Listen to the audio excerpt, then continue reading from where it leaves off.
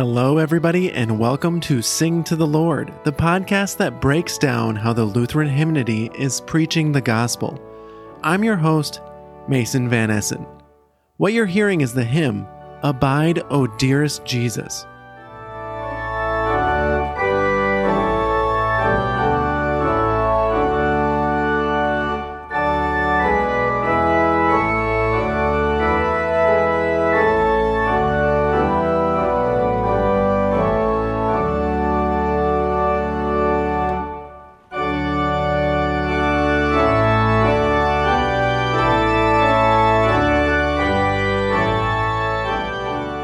Welcome back to Sing to the Lord, your podcast about Lutheran hymns. We've got our two favorite guests here, ZACHARY'S, Lars Olson. Thanks, as always, to be here, guys. Blessed Eastertide to you as well, Mason. Yeah, thanks.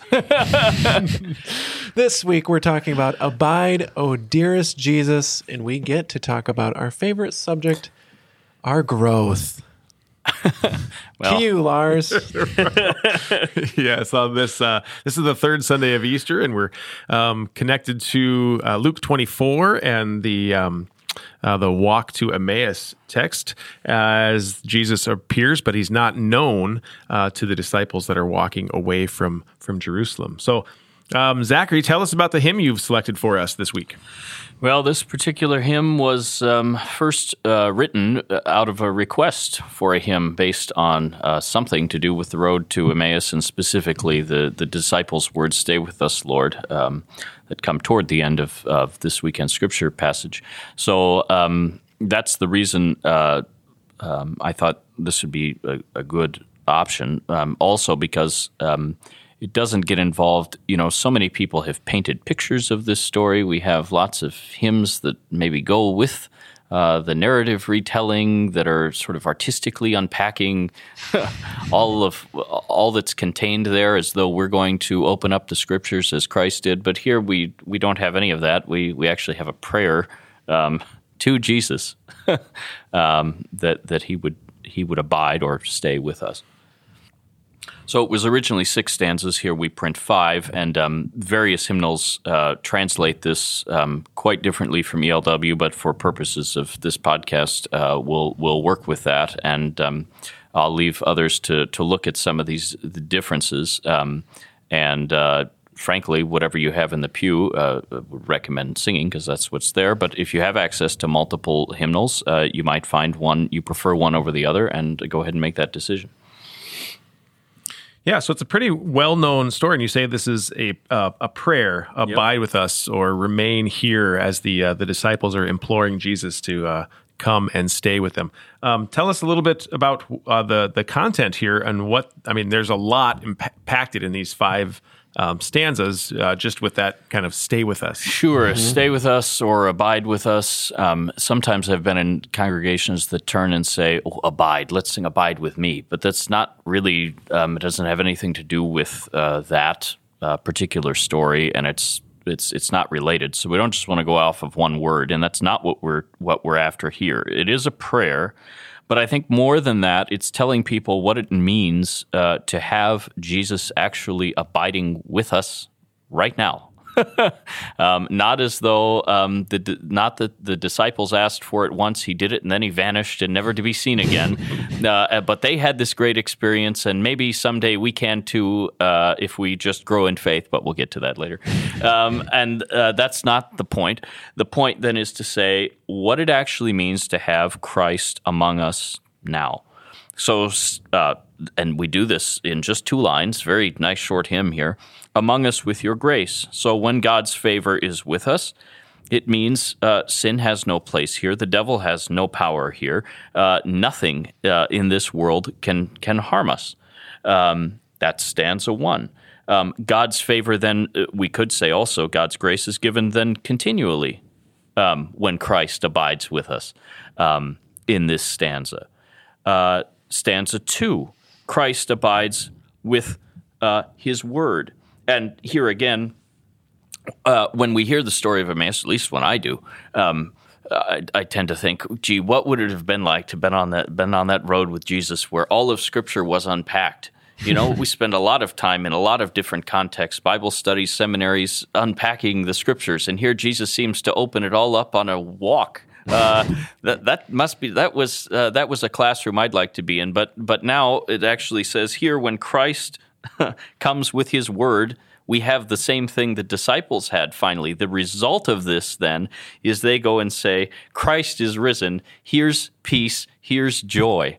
And so you could go through each stanza like this and begin to do this. I especially liked, I'll say one more and then I'll quit on this, but stanza 3, where it talks about Christ being the precious light and keep us from error's gloomy night. Well, it's clear that in this story, the disciples don't have a clue what's going on. They're recounting this to Jesus, and yet they and apparently have gone to the tomb. But well, this still is not enough for them. So it sounds strange, standing maybe in church and feeling like, especially at that time, well, here it is Easter. It's still Easter, and I'm a real Christian singing these hymns. God protect me from error. What is this? But it is to confess, yes, we've heard this, and yet we ask for the same thing the disciples, the same issues that those disciples were struggling with, saying, continue to give us the light that we can actually, our eyes are opened and we see you as the resurrected Lord. I think what you've said there is really important because when you get to this walk to Emmaus, it's really important to watch what happens. They leave saying, we know so much. How can you, Jesus, who they don't even recognize, not get it? And he starts walking with them, right? They're trying to tell him what everything is about. And he starts to say, you're not really clear about actually what happened here. And he elucidates this for him and opens their mind to know the scriptures, but not just to know it as knowledge, but to see him in it, right? Mm-hmm. To see him in this word. And at the beginning of it, you said, which is what most people do, they say, as soon as he shows up, he vanishes. Right. And they think, now we've got to go find him again. Right, mm-hmm. right. But that's not what the disciples do. Instead, they run back and they start preaching. He's risen. Right. Right?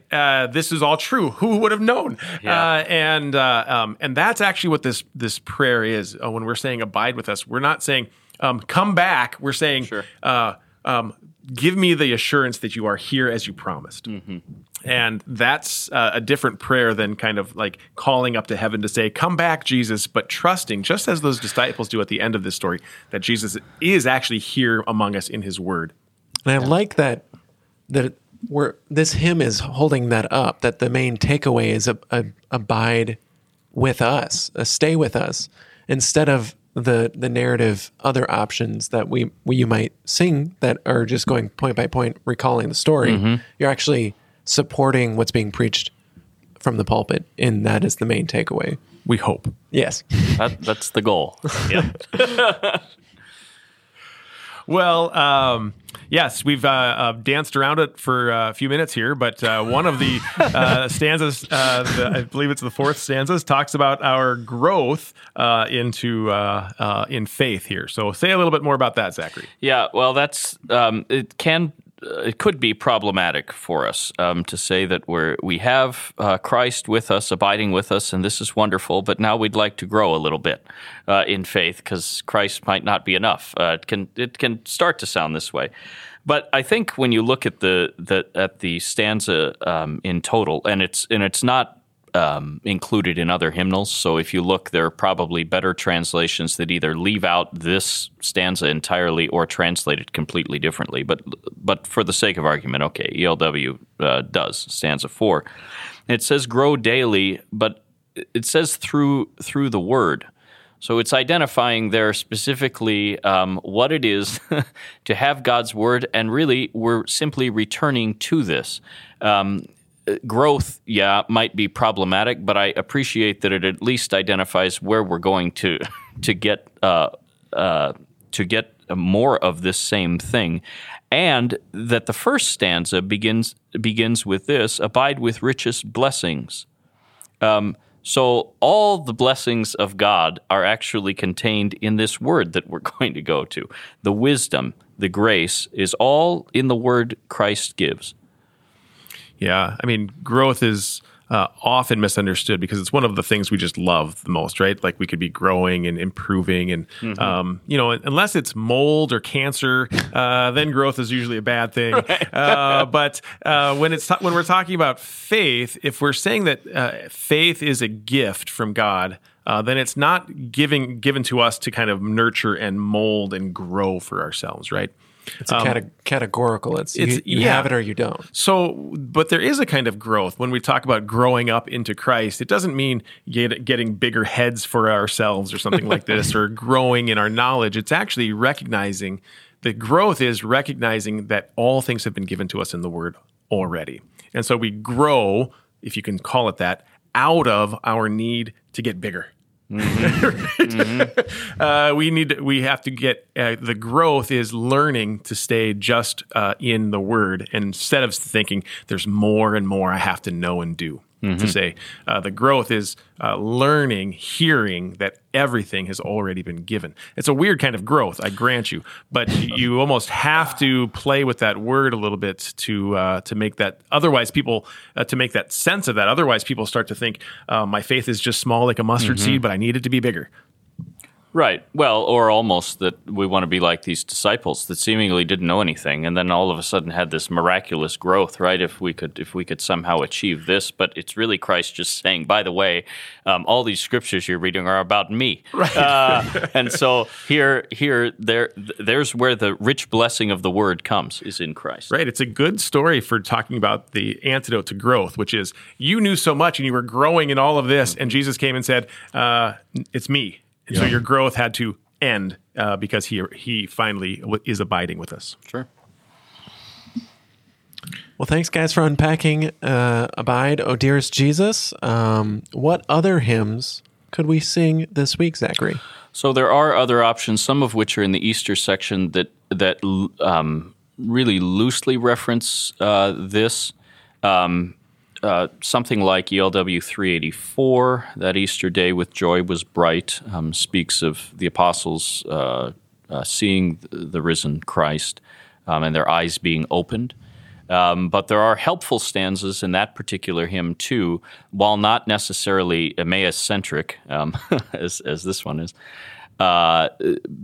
Also, there's a wonderful stanza in there that says, "O Christ, you are the Lord of all in this our Easter festival." And when I first read that, I thought, well, that's a really bad rhyme, but that's not so much the point, because the second half says, "For you will be our strength and shield from every weapon death can yield." So it tells us exactly what we're celebrating, busy celebrating throughout these 50 days of Easter, and why Christ is Lord during this time, because he's actually going to come and have something to say to death. The other one that I can't leave this episode without referencing is Luther's translation of an ancient Easter hymn, "Christ Jesus lay in death's strong bands," which finally talks about Christ as he is given to us in the sacrament of Holy Communion. So for those that might particularly look at Christ being made known in breaking of bread, or Christ coming to us now in the sacrament, this one is going to pick up both the risen Christ as well as Christ given in the sacrament, and you can't go wrong with a good, somewhat angry Lutheran hymn tune. So it's really wonderful, and one that I would encourage people actually not just to sing this weekend, but in future years throughout the season of Easter, so people can learn it.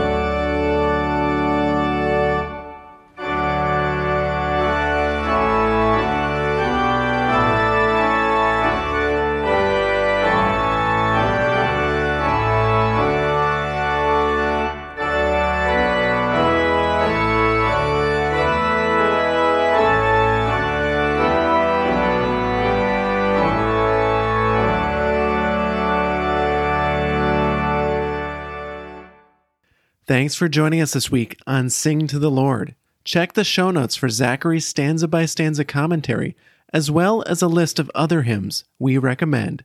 See you next week.